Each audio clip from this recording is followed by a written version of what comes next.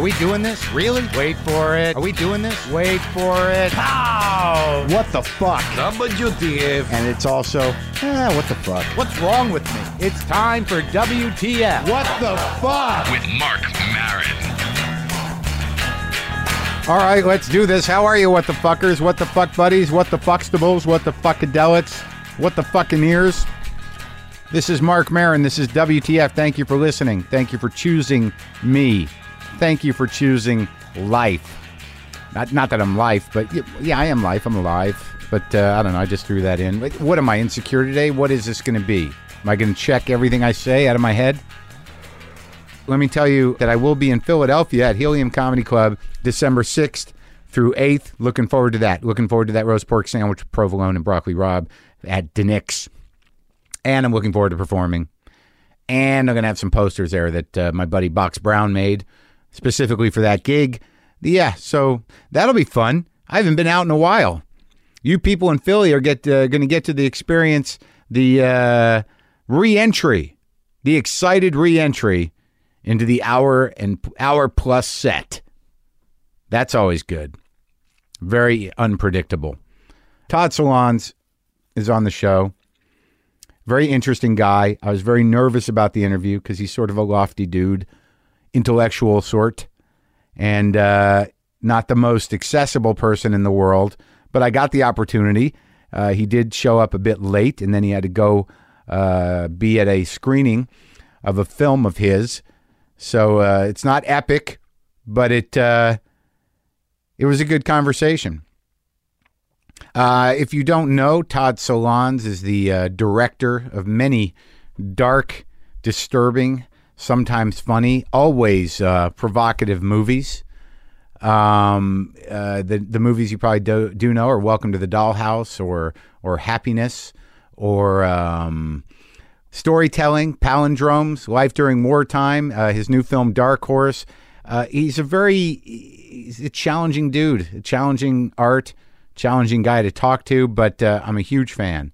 Happiness to me is a small masterpiece, and I'm excited to talk to him. What does it all mean, people? Maybe that's where I'm at. My girlfriend Jessica is inside concocting a turmeric mask for her face. I spoke to you a bit about the charcoal mask she put on. I had a slight strange blackface issue. Now I guess we're going to go ahead and cover all the racial stereotypes. Fortunately, it's not a planned bit of Asian minstrelsy. It's just a new mask. And I'm going to try not to read into it when I walk into the house and she will have a yellow face.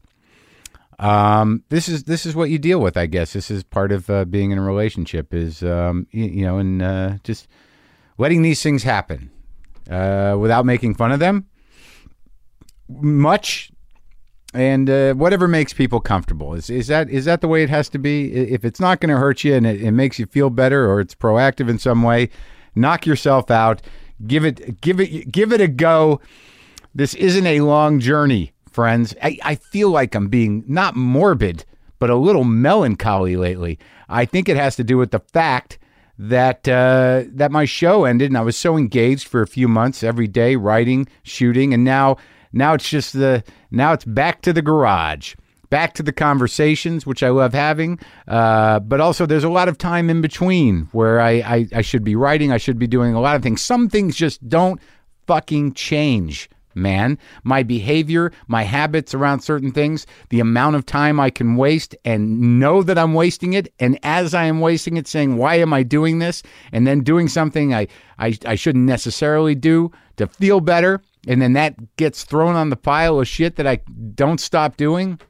You know what it's like when you're home alone in your bathrobe and there's cereal and porn around. It's just, you can make a day out of those things.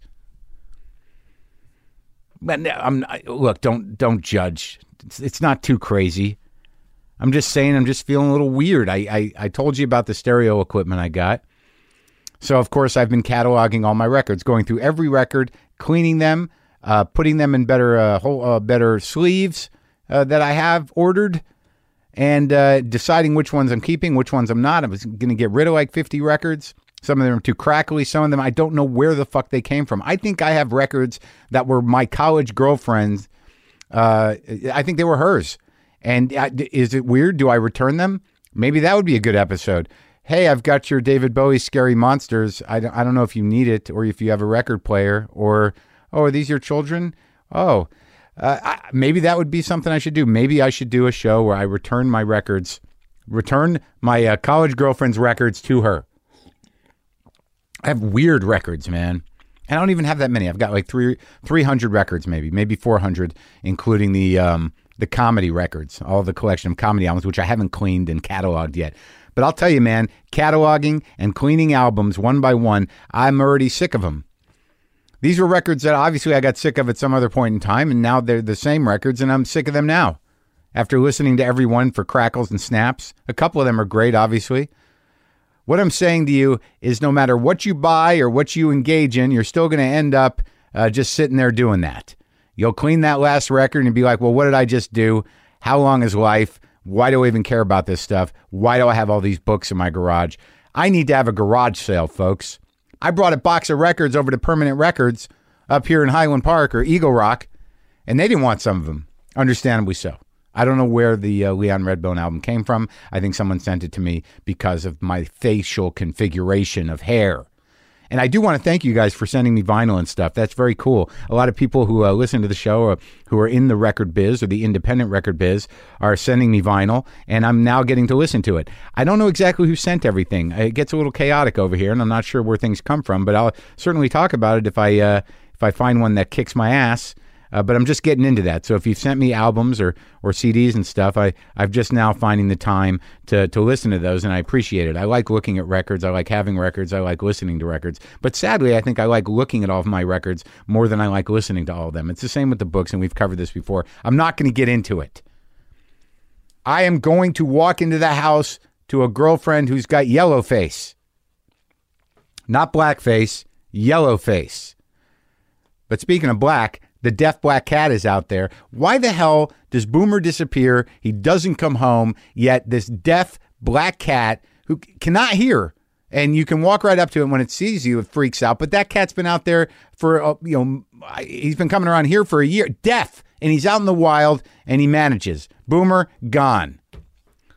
It's fucking horrible. My girlfriend can't even smoke on the back deck anymore because she used to sit there with Boomer. Now she can't even go out there. There's sadness that's pervasive. I don't know when that passes. I guess grief is grief.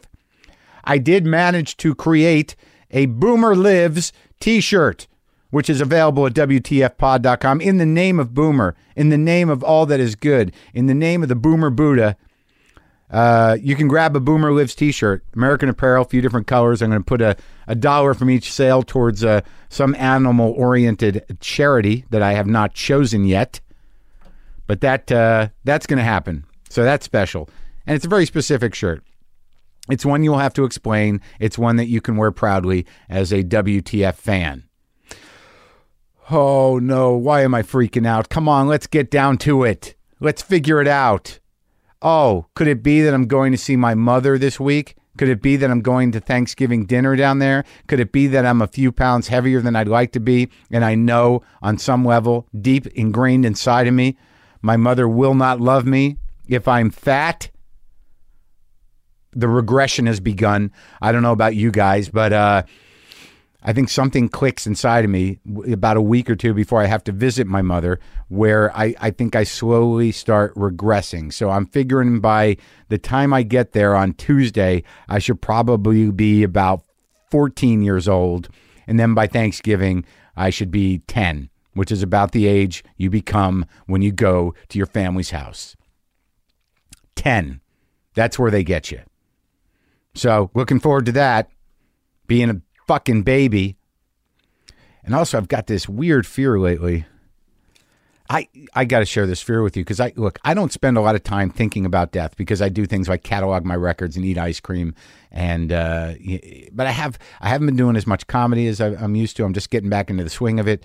And now my brain is spreading. Now I feel the nag of emptiness pulling at my heart. I feel that part of my brain that there's a grayness, a sort of not a melancholy, but sort of like this something. It's a tone that starts to pervade. It's a sort of like, is this it tone?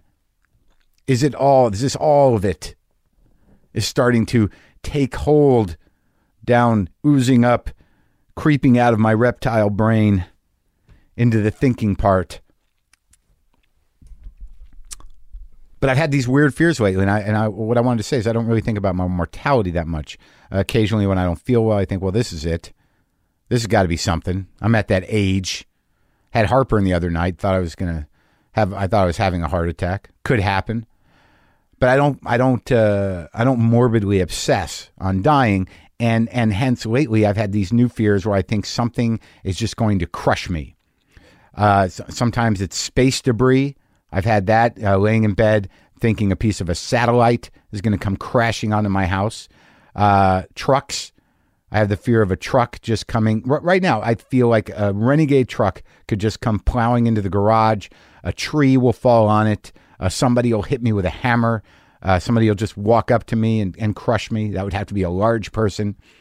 But I am thinking that this is, because I don't ruminate on death, I'm thinking it's sort of squeaking out in these little scenarios that happen spontaneously in my mind. But though it was pointed out to me that might just be anxiety and dread, which would be common for me. I'm sorry. Thanksgiving's coming up, but this is the pre-Thanksgiving show. This is the pre-Thanksgiving tone. Man, what is wrong with my brain chemies?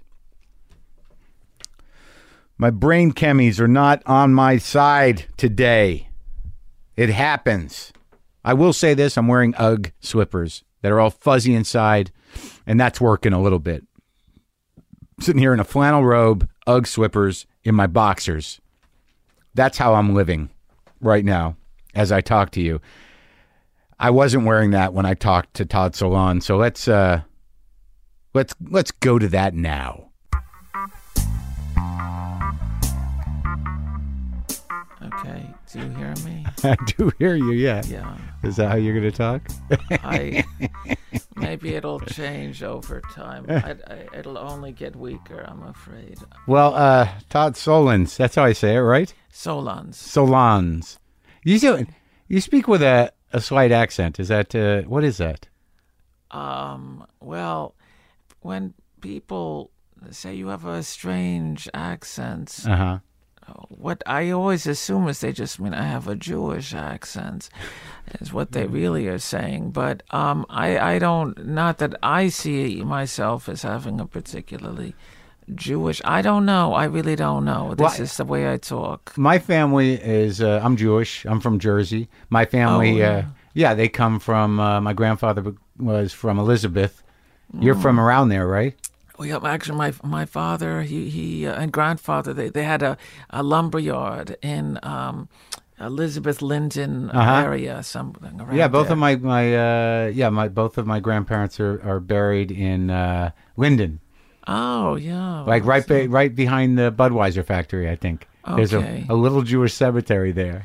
I didn't grow up in that area, which is has changed over the years. I grew up in Livingston, which is a suburb near the Oranges. Yeah, it's a little bit. I think those Jews who had fled Newark after fleeing Eastern Europe to Newark. Yes. Then the once they got a little money, they fled Newark. Yes. Well, even without money, once the blacks came in, they fled. That was it. It's time to go. That's right. So you didn't. So you didn't have family in Newark. The whole family moved to Livingston. I was born in Newark, but I grew up in Lily White, Livingston. Yeah. And in your childhood, were you brought up religious? No, notwithstanding, I was sent to an Orthodox yeshiva as a little boy, tzitzis, and so forth, in Elizabeth, right? In fact, is where the yeshiva was. Yeah. But I think because of my grandfather, and then I got too religious for them. So, because you take it like a sponge at that age. And they put me into public school. And you actually became too religious. From my family, yeah. That just my mom would. You should wear different color. Nice, I have nice. I said no, black, only black. You're like the little rabbi. Did you have payas in the whole business? No, I didn't get that far. It was Orthodox, but not Hasidic. Right. My family was. Had to step in. Yes, intervene. Yes, it was an intervention. So given that, I mean, when you look back on that, given your work up to date and as an artist, do you wonder why you were so committed? What about, was it just the outfits? Was it the... Well, I think actually when I think back now, when I was in yeshiva, I was... in certain sense, not so accepted or seen as a bit of a rebel because my family wasn't religious, and we would sometimes go out to Howard Johnson's and have the fried shrimp special. and when I mentioned that to the rabbi, he was not amused or pleased, and so I was a little bit stigmatized for telling everyone how wonderful Howard Johnson's was. But as soon as I left the yeshiva and went to public school, I never would eat the shrimp special again. So I found myself as a kind of personality that always had to be in a place of contention. If everyone was saying, no, you can't eat shrimp, that's when I ate the shrimp. But ever since, I would never eat shrimp. So even now when there's no pressure to not eat shrimp, you won't do it. There is no pressure to today there's no pressure to eat or not eat, but it's all these strange rules, and there were so many. I mean, I learned all about what was kosher, all the finer distinctions and so forth very early on. So let's talk about that contention, because I experienced that. I mean, do you? Because a lot of your movies, most of them I have seen, Happiness had the most profound effect on me. And Welcome to the Dollhouse, I loved, but compared to Happiness, that was almost a sweet movie. Right. Do you see that? Well, I'm not. I don't characterize. I look at my work as now I'm going to do something sweet, and now I'm going to do something dark. It just happens. Mm-hmm. You have a story you want to tell, and you bring your sensibility to into play, and you see how people respond. Even with this movie right now, there on the poster there's a blurb from one critic. It's so brilliantly cruel, acid, and another critic says so tender, so gentle and warm-hearted. Well, I mean, who is right? I don't quarrel with these people. You have your feelings, and if you feel a certain way, there's nothing to quarrel about. That's just a given. But I'm always. I'm used to the kind of ambivalent response that all my movies get. Even if there is no controversial subject matter or taboo that's in play, I think the movies are fraught with a certain ambiguity that I think makes it difficult for people to know exactly how to respond. Should I laugh? Should I not laugh? This is sad, but I'm laughing. And what is the nature of that laughter? Because laughter is not this monolithic force. I do think that they're all different kinds of laughter. Oh, I agree. And even you, as a comedian, can appreciate. There's some, just because you get the laugh or a laugh doesn't mean it's the laugh that you want. Well, there's a few. There's the laugh from surprise and shock, the discomfort laugh. And then there's the laugh that I enjoy, which is the laugh that could be crying. And then there's just the surface, kind of like that silly laugh. Yeah, and there's also the laugh of, you go to a movie and people sometimes maybe they laugh to let you know that they get the joke in French because they understand the French, and it's not translated in the subtitles. So, there are all kinds of laughter, and I think in the same way that movies can be characterized as honest or deceptive, audiences themselves can be honest or not honest in their response responses to the film. The context in which one experiences a film has a tremendous power in terms of the way that one experiences and responds to it. You mean in sense of like whether they watch it with a large audience or whether they watch it at home? A number of factors. For example, I always feel that, if you go to a movie alone, you're having the most genuine experience with the film. It's unmitigated. It's uncompromised by how other people might respond. I'm not talking about the audience at large, but if you go with a date or if you go with a group of friends, there's inherently a kind of pressure to respond in some way, either to find a common denominator or to smooth out the edges of so that there's a kind of compatibility, or you could argue that if, depending on the relationship within the group, whatever they say, maybe you have to be in contrast and contention with. So it's more about the dynamic of the group experience rather than the immediate engagement with a film. Well, what do you think shaped your point of view? I mean, where did you go to college? Yale. And what did you study there? I was an English major. So I was an English major. I'm not comparing myself to you, but that wasn't film. But like when you look back on what, like as an English major, what poetry did you gravitate towards? What was your focus? I never really liked poetry. I never really understood poetry. Some poetry, yes, I could respond to, but I did. It was all just very intellectual. My response, just when they would give me Wordsworth and Keats and so forth, right. It wasn't the kinds of immediate visceral response. Well, what hit you in the gut like that? Poetry-wise? No, just any literature. I mean, what was the cathartic moment or a series of moments that led you to sort of tell the stories that you tell?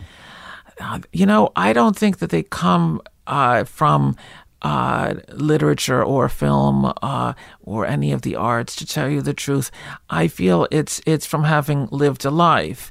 All of the movies and books that I've read and so forth shape and instruct me in terms of how to shape and the ways in which audiences can be manipulated, or the effects of strategies of telling a story. Yeah. But the actual, what is it that shapes one? Look, if you want, what was my most powerful first movie experience was Sound of Music. I mean, and I loved that film. I was 5 years old and tormented my siblings with the music and so forth. But how about your first personal experience? That's sort of like, because when I watch your movies, I'm a fairly sensitive, dark-minded guy. So, like, I see happiness as sort of a celebration of life in some bizarre way, but it makes me feel a certain feeling. The characters, many of them are isolated. They're emotionally pained. They're struggling with their own desires. They're up against situations that they can't get out of and they can't stop, and may or may not be killing them. Some of them are sort of transgressing in sexual ways that you actually start to sympathize for, even though they're horrible. I mean, I maybe I'm projecting, but I have to assume that at some point you started to look at life as something other than just the surface. Yeah, well, I was always a good boy. I never got in trouble. I never did anything really transgressive growing up, and I guess it took me a long time to start growing up and finding myself as a person, as a filmmaker. I made movies. I really came to it in my mid-30s,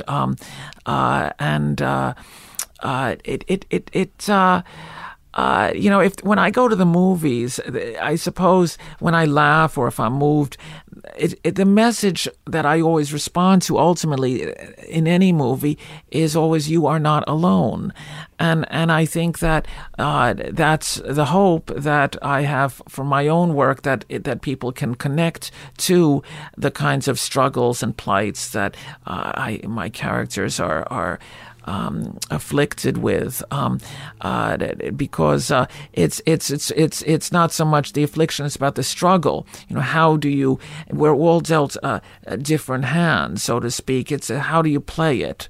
How do you escape the solipsism or the narcissism or whatever pathology you're afflicted with, and how do you function and find a life for yourself, a connection with others.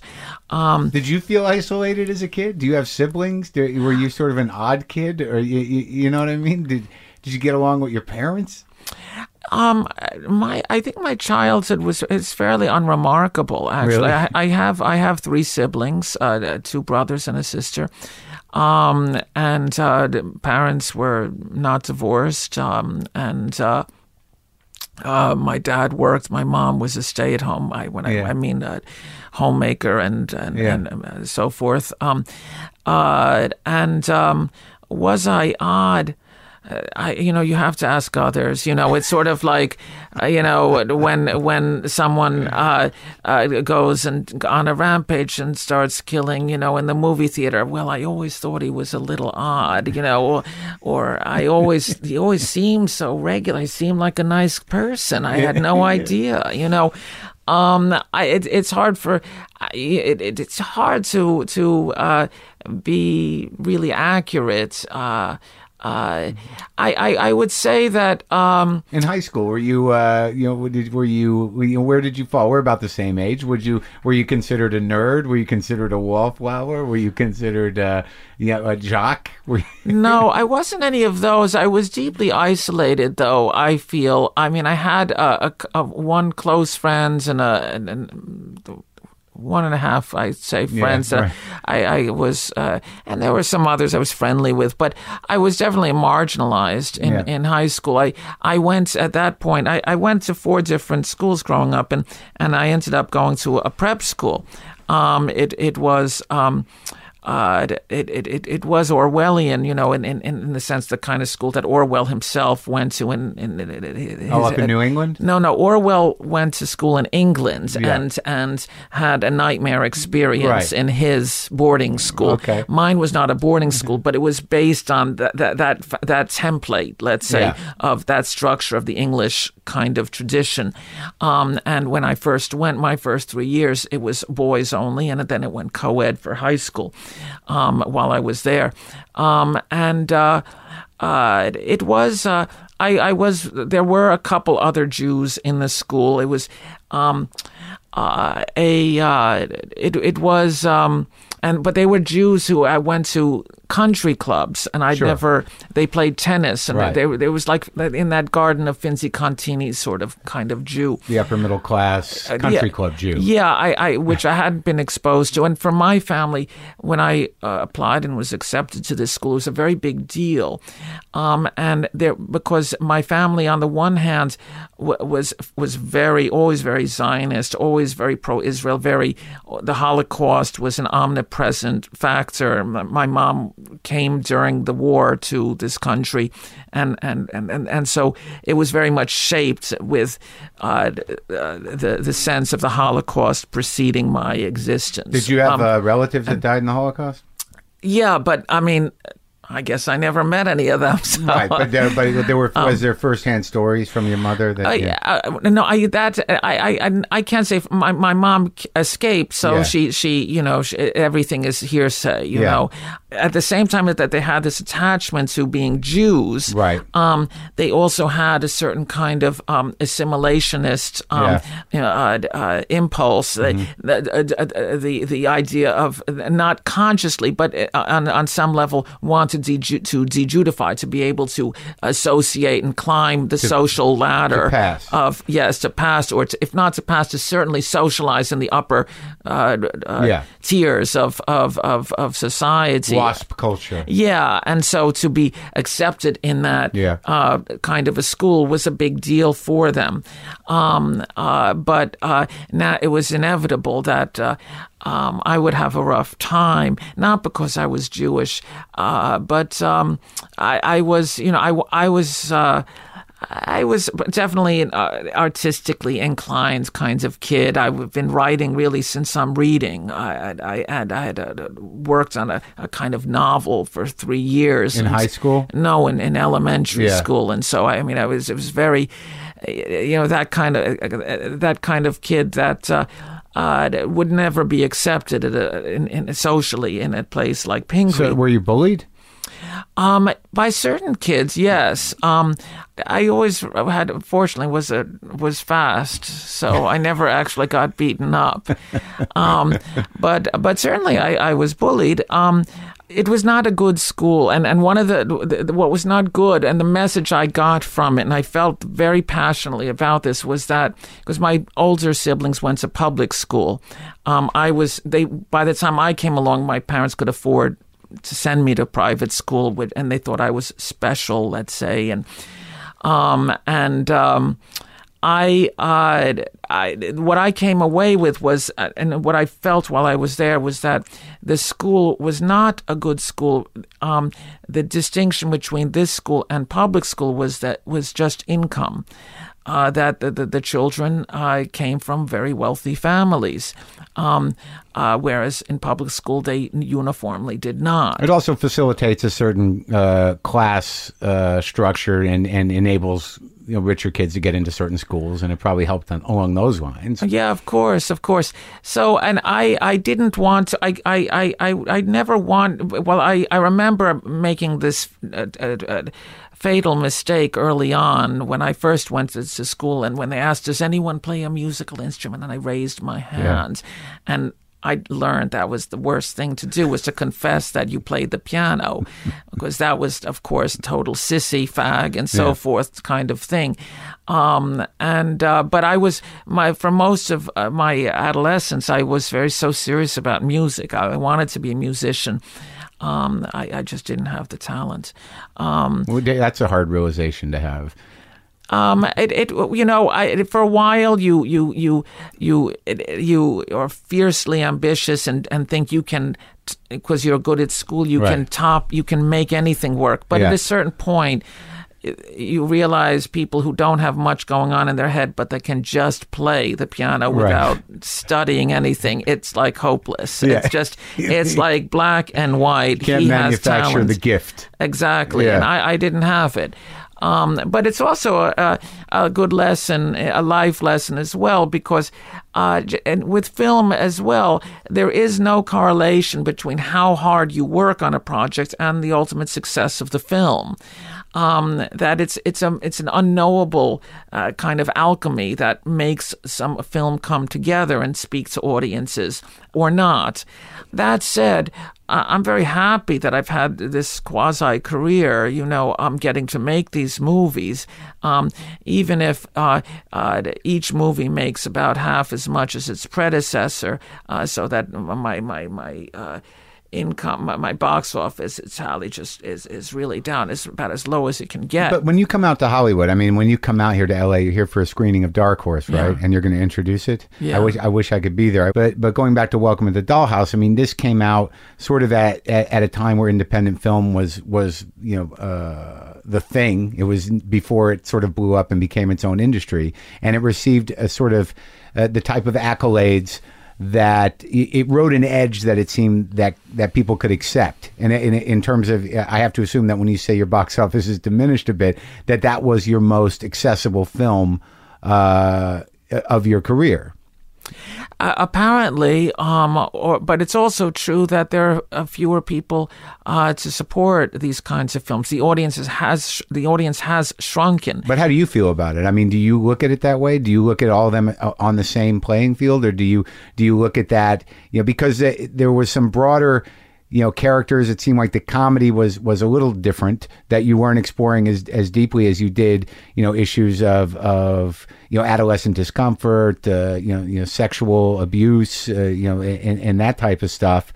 Did you find that after you made that movie that you were surprised, and then when you realized the success of it, you're like, well, I have to go deeper? Was there? Well, I think what happened was after I had pursued many endeavors. Like what? And well, I was a failed musician. When I was in college, I wrote many plays, all remarkably just dreadful and unmercifully unproduced. And when success finally came, I was already mid-30s, and so my life had been shaped by failure. And so when success comes, your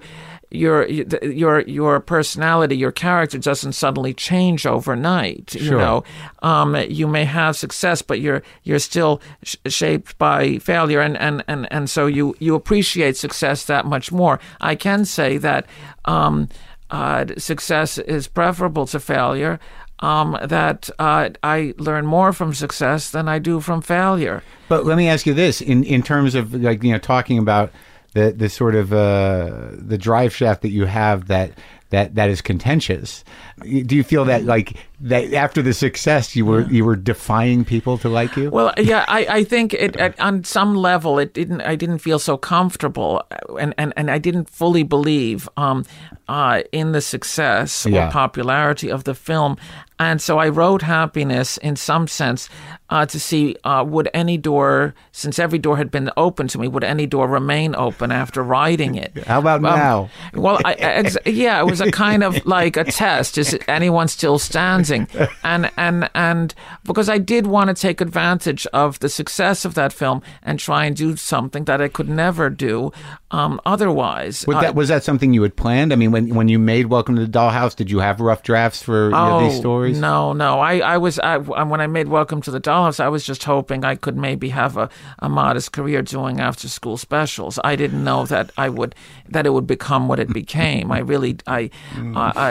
didn't even have that ambition. I really didn't. So you were surprised? I was I was kind of shocked, actually. When you wrote plays, what do you find that these themes that you are relatively obsessed with, were they in your plays as well? Would you like to produce the plays that you wrote? No, they were terrible. I mean, like what were they about? Just in a ill-formed mutant kind of juvenilia, it just was it was just immature. I could have, at that moment after Dollhouse, I could have, of course, taken advantage of that moment and made something that would have been profitable, that a commercial film. You knew that then? I knew that. I had, all those doors were open to me. But life is short, and I felt I had terrible failures, and I had made a film which was a horrible film, ill-conceived, ill-begotten, and I didn't want to have the kind of one for me, one for them career that some directors opt for. I want everything for me. Because it's such a nightmare to make a film. It's so hard. If I'm going to collapse on the set of a film, and that be my obituary, I'd like it to be something that mattered to me. So in terms of in thinking about death like that, and in thinking about life being short, your point of view, your sense is that, well, I should leave something that I can be proud of and that represented me completely and took the chances I wanted to take. This is what I have. Yeah, I mean, it's not that I don't even think in terms of I want this to represent me. It's just, there are stories that I want to tell. There are things that interest me about this world, these worlds that I put together, that really compels me and it excites me. And that's what I want to spend my time with. Did you take cues from any, filmmakers? I mean, was there, once you became a filmmaker and once you started, putting together your first short films and films, were there filmmakers that you thought were really pushing the envelope and gave you a sort of creative door? See, that's the thing, is that my ambition never had been to push the envelope. That's the irony. It wasn't. I didn't consciously say, oh, this is going to I knew I wanted it. While it's true that after Dollhouse, I wanted to do something that I knew I couldn't easily do without having a success at the box office. It wasn't. It wasn't quite setting out to shock at the same time. It was that I knew that there were subjects or things that I wanted to explore and to play with, to grapple with. But they were loaded. I mean, that you knew that there was a lot of juice there. Well, that's true. But that's what was in my head. That's what I wanted. That's what I wanted to write. So I just wrote that. I never have thought about, what's good for my career, obviously, because if I had, I'd be making different movies. It's very interesting. Like when the moment in Happiness, given everything that Happiness had, with Philip Seymour Hoffman, and then the kid, who almost seemed to me to be a younger version of Philip Seymour Hoffman. Like, for some reason, I kept connecting those two, that that this kid was heading towards something like that. But the one scene that I always remember is, towards the end of the film, it might even be the very end of the film, is Ben Gazzara aggressively salting his food.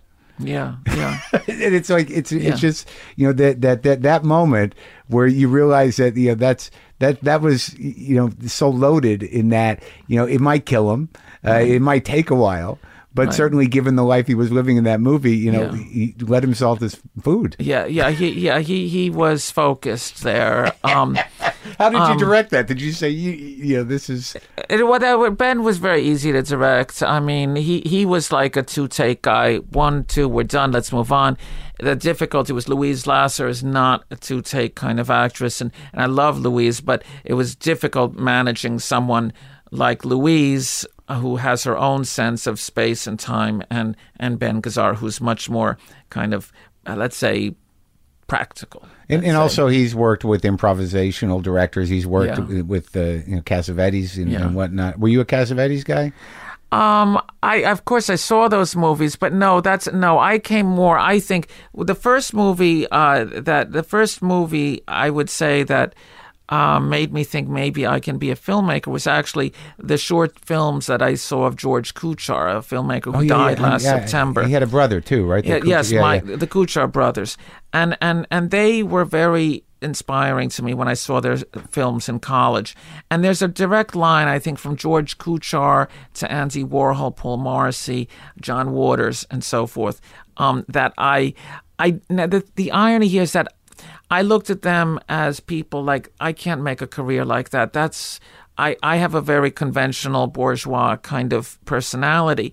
I don't, someone like John Sayles, he was like, that's what I wanted to have a career like him. That was the creative model. You couldn't set up, a complete factory of image. Yeah. And, I mean, I was never a cool kid. I would never have been accepted at the factory. Maybe you would. No, I would not have been. Only after the fact. Let's say. Not at the beginning. No. I was never cool or hip in any way. I was always somewhat of. I was a little bit solitary. So you knew on some level that the domain of film you were going to make was an art film. I didn't know that. Yeah, that's another. It's a bit of a paradox. I don't know. I actually thought that these movies, when I, and even when I can make movies, even this most recent one. My hope is it'll be a mainstream movie. Everyone will that's the dream. They'll look at this, and then afterwards I say, oh, I see why it's not quite so mainstream. But I always have the fantasy my fantasy isn't to try and do an art house Andy Warhol movie. No, it's to do something that actually will speak to a large audience. But it never is a large audience. I've never had one. When you talk about John Waters, because it seems to me that the difference in my mind between the people that you're talking about, and I can see the lineage there, is that not that they were necessarily, I think they were very sympathetic to the characters they were putting in their films, but they were also using, people that brought a lot of character to the thing, whereas you're using real actors, and it seems that you empathize and create fairly shocking situations, but they are played out, with a range of human emotions and not just as caricatures or as experiments. There's a kind of mixture of attitude, I suppose, that may make my movies a little bit less accessible than I wish they were, perhaps. But on the one hand, I'll go and see Andy Warhol's Bad, and I would laugh, and yet I have very conventional tastes at the same time of Hollywood films, The Sound of Music, as I referenced. And when I mention that, it's in fact, when I made Palindromes many years later, I have a family of singers, the Sunshine Singers, and I don't think they would have come into existence were I not thinking of the Von Trapps. But did anyone make that connection other than you? I don't know. I definitely recognized it. I saw The Sound of Music in there. I saw The Wizard of Oz in there. There's The Night of the Hunter. But don't you think that most people were trying to figure out why you kept using different actresses to play one part? Yeah, it's funny because it seemed so simple to me. It didn't seem so complicated, the conceits, that, at first, maybe at the second, and then they get the hang of it, like you learn to ride a bicycle. But why did you do that? I'm sure you've been asked that question many times before. So now you have a story that deals with I believe incest and rape and religious fanatics and abortion and right. The journey of an individual and almost like a Candide like thing. Yeah. But then you're switching out actresses throughout the film, right. And you're saying I don't understand why they didn't see the Sound of Music element. Right. Well, that's I can only tell you where my head is when I'm writing the thing. Okay. Obviously I see it afterwards. I see why it's challenging for some audiences. All right. But I don't, but if you look at the script of the film, it's very linear. No, it's I'm not sure like it is. There are no flash forwards and elliptical story. It's actually I write in a sense as if I'm 11 years old again. But you made a choice to switch out the actresses and I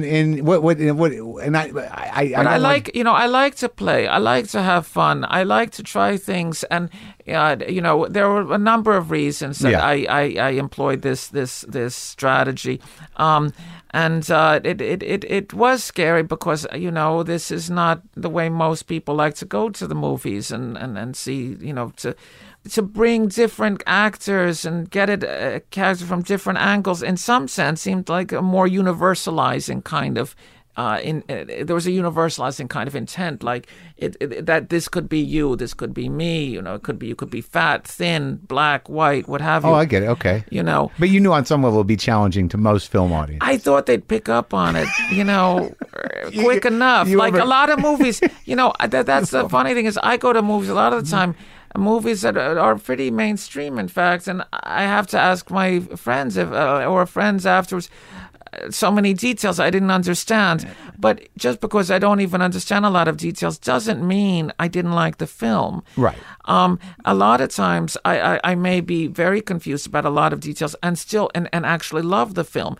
It's usually when you understand it only too well that it's like there wasn't any sense of surprise or challenge. I always think that my movies are, I guess, more mainstream than they end up being. Well, with Happiness, I mean, like, I can understand where you're coming from, and I've talked to other people that are challenging creative minds that believe that, and on some level, you have to believe that. Yeah, I mean, you are making the movies that you love, and you want them in your mind, they should be understood. Yeah. Well, I mean, there's no point in making a movie if it's just some solipsistic, masturbatory exercise. What's the point? You make a movie because it's a project in which you try to communicate meaning or value to an audience, whether it be a small one or a large one. But you're always in the business of communicating. Just as if you paint a painting, what's the point if it's not communicating meaning to its viewer? So my intent is certainly I try to make movies that I would like to see, that would move or excite me as a viewer. I want to be provoked when I go to the movies. I'm provoked and you see the world in a way that you hadn't quite expected or you hadn't quite seen. I mean, movies can articulate things that sometimes are very difficult to articulate even amongst our intimates.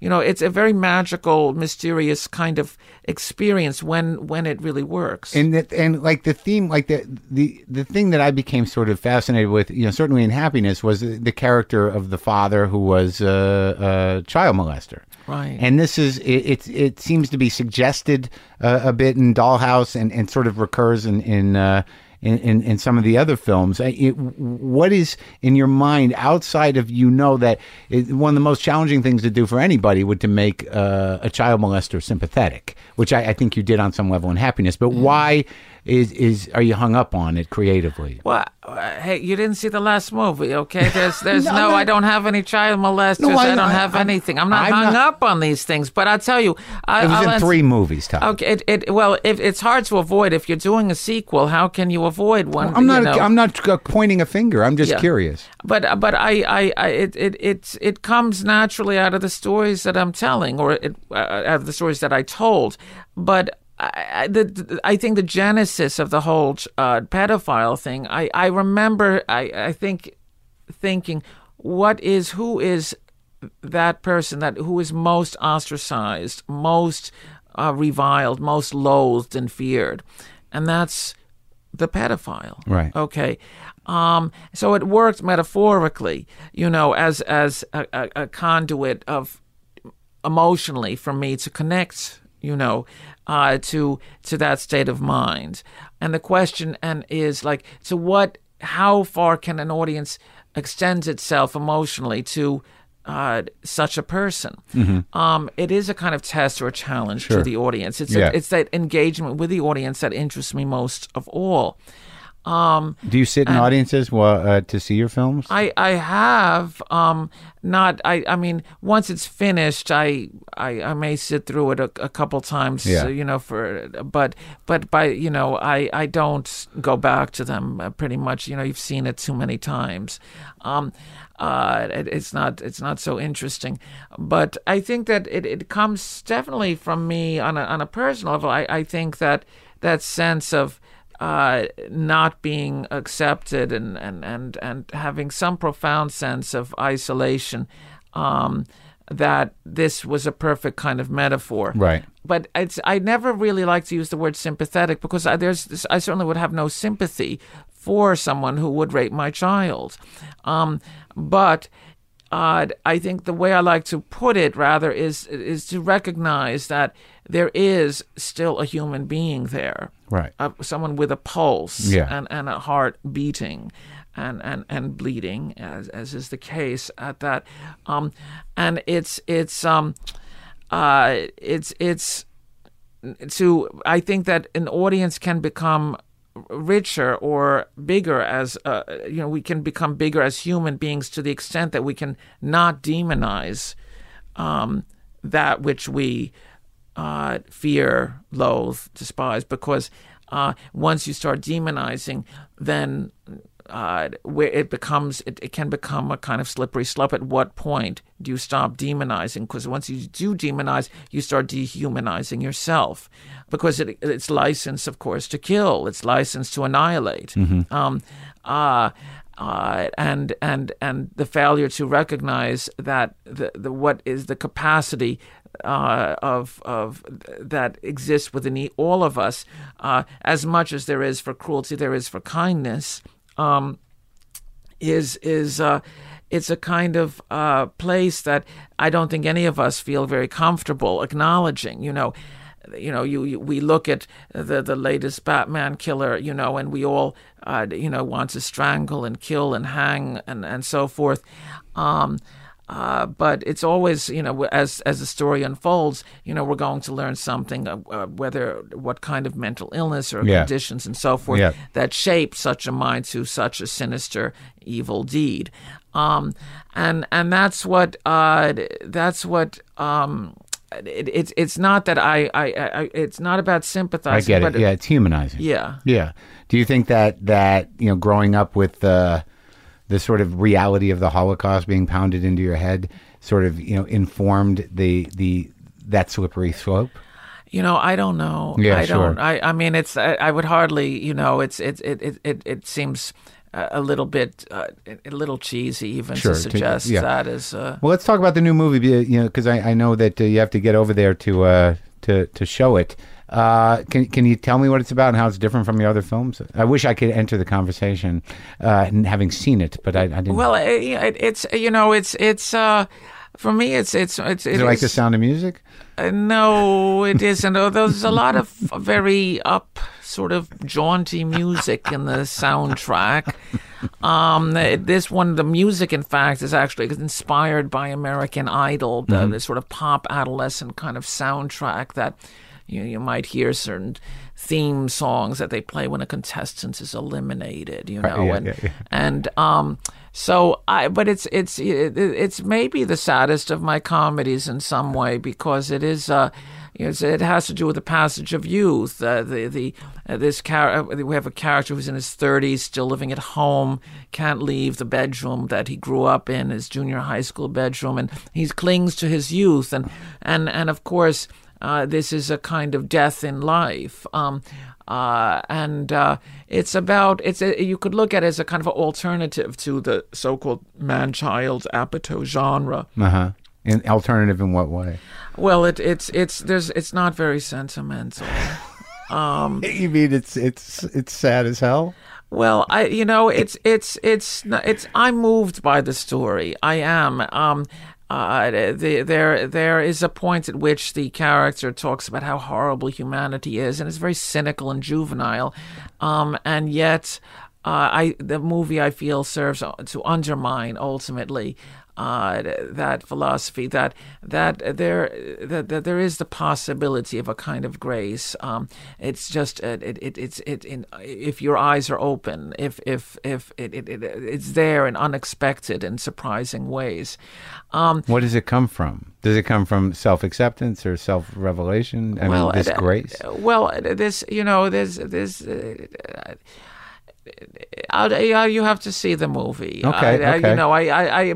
But it is, of course, implicit in the film always. There's a certain kind of social critique or satire, what have you, about the nature of life as I see it, as I live it, or as I experience it in this country. How do you define satire? Like in your mind, when you say the comedies, which ones are it's horrible to have to ask, but which of your films are they all comedies? Or would you say, okay, yeah, everyone. They're all sad comedies. Because you said the comedies as if there was one that maybe wasn't a comedy. No, I think they're all comedies. They'd be unbearable if they weren't. But I would characterize them as sad comedies. What do you characterize satire as?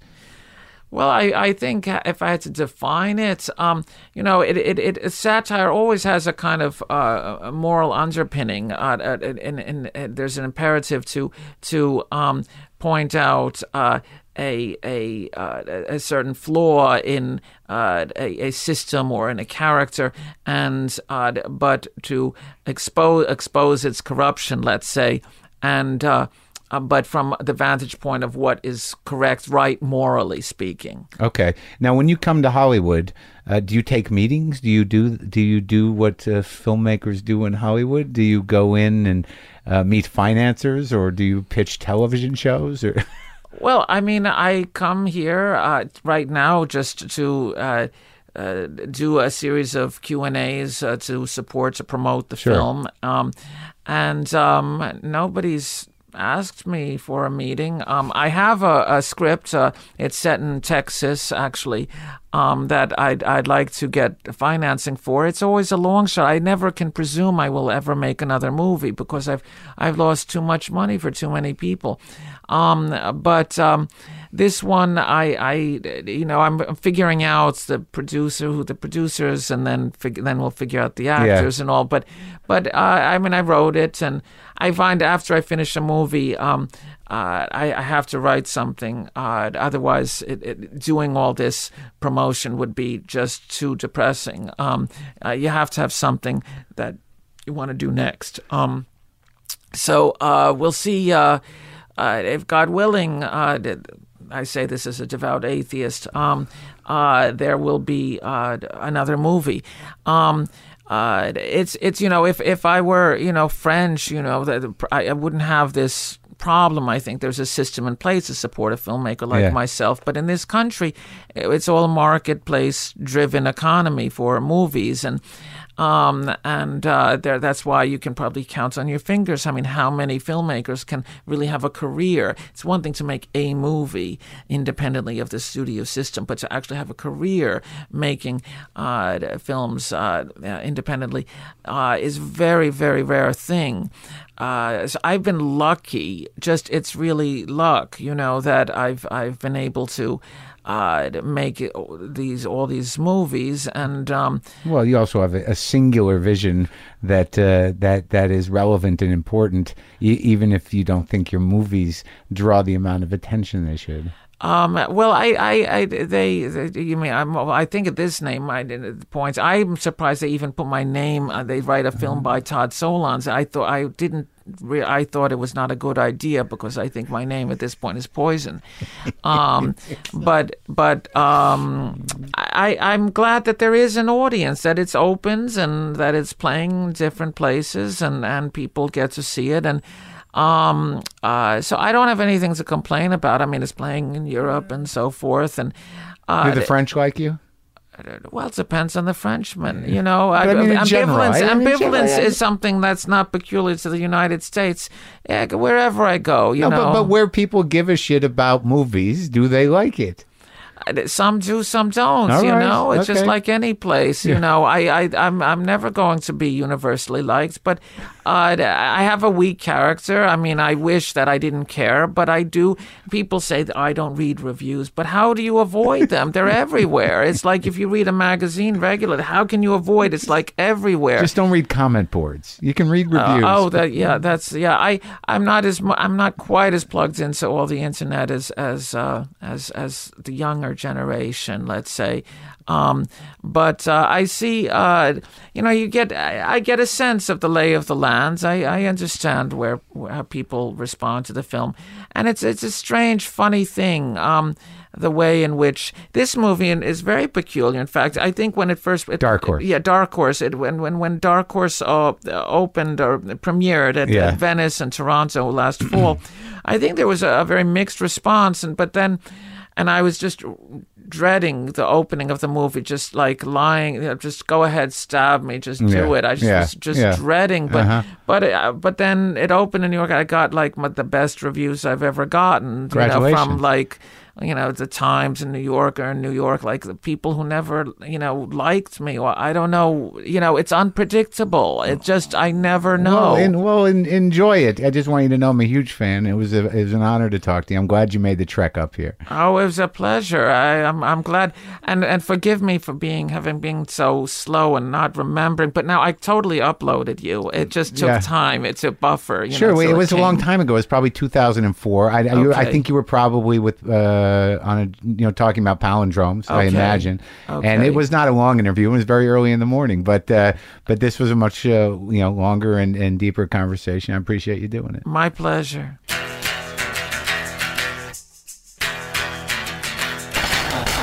All right, that's our show. That is all. That is what I have for you today. Be careful. Travel safely. Enjoy your family as much as you can. I'll talk to you Thursday if you're going to be listening to me Thursday. But I do want to put this out there. There is a lot to be thankful for, even though I was a cranky fuck in the opening. So enjoy it. Eat some good food. Don't hate yourself until after. Don't get mad at your family. They're just the way they are. That's the way it is. There's no changing that. Maybe you can implement some conditional changes. Like, I'm not fucking coming back here next year if this shit doesn't stop. But please, be safe and eat well and enjoy your family. It's a short ride. What else? WTFpod.com for all your WTF pod needs. Get some merch, kicking a few shekels. The new Boomer Lives t-shirt is available now. $1 of each sale goes to an animal charity of my choice. Still shopping for one. Boomer does live in my heart and mind. Deaf black cat is out there eating at a Boomer's old bowl. Is there some sort of something to be learned there? Is there a parable? Deaf black cat? Something? Insert haiku here. Get yourself the app, justcoffee.coop. I have some right here. Pow! I just, I didn't even do that right. Let's do it again. Pow! I just shit my soul. Going deeper. All right, that's sad. Don't like this feeling in my chest right now.